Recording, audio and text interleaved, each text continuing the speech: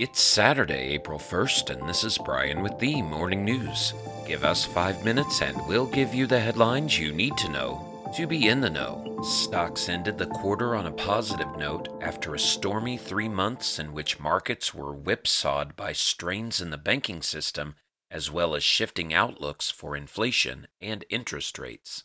Government data early Friday showed the Federal Reserve's preferred measure of inflation, known as the Core Personal Consumption Expenditures Price Index, slowed in February, lifting hopes the central bank could limit its campaign to curb inflation sooner than originally expected. The S&P 500 ended the day 58 points higher, while the Dow Jones Industrial Average closed up 415 points, and the tech-heavy Nasdaq Composite increased 208 points. Investors are recalibrating after a tumultuous few weeks in global markets, which were upended early in March with the sudden collapse of several U.S. banks. The Fed signaled it could ease up on interest rate increases partly because the banking turmoil is expected to cause a pullback in credit growth. In other news, at least 3 people died after tornadoes touched down in Arkansas on Friday, as a major storm system brought severe weather across the central U.S. Governor Sarah Huckabee Sanders said 2 people died in Wynne as the East Arkansas town sustained widespread damage from a large tornado. Little Rock and North Little Rock also took a direct hit and had at least 1 fatality, officials said. Downed trees and power lines made travel hazardous. Many homes were damaged and displaced residents were urged to move to a local emergency shelter. More than 75,000 homes and businesses in the state were without power Friday evening, according to PowerOutage.us, with the majority of outages in Pulaski County, where Little Rock is located. In world news, Ukrainian commanders on Friday touted their latest successes in holding Russian forces back in Bakhmut, as they continue to defend the city in eastern Ukraine despite failing ammunition stocks and pressure from some Western officials to withdraw.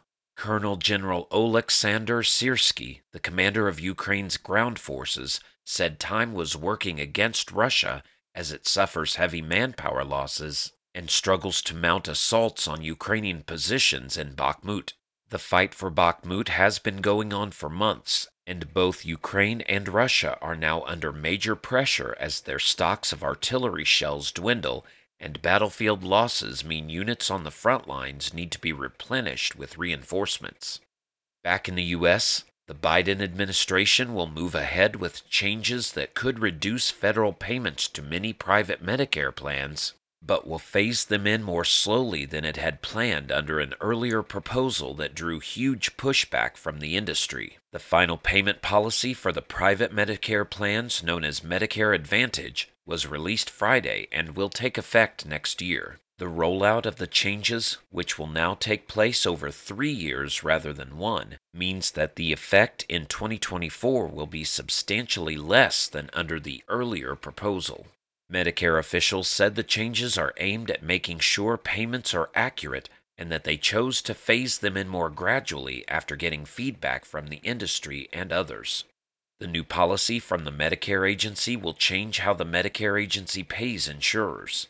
Under a setup called risk adjustment, the insurers get more money for enrollees who are sicker, since those patients are likely to need more care and generate higher expenses. And Senator John Fetterman was discharged on Friday from Walter Reed National Military Medical Center, where he checked himself in for depression, his office said.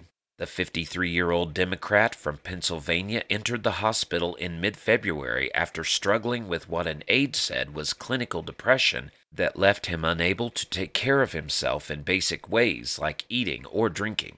According to Dr. Williamson, Senator Fetterman's depression is now in remission, Mr. Fetterman's office said in a statement.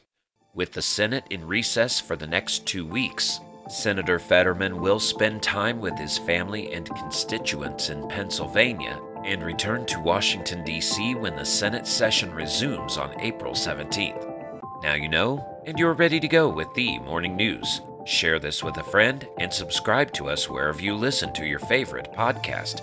You can also sign up for our newsletter at themorningnews.com. Thank you for listening.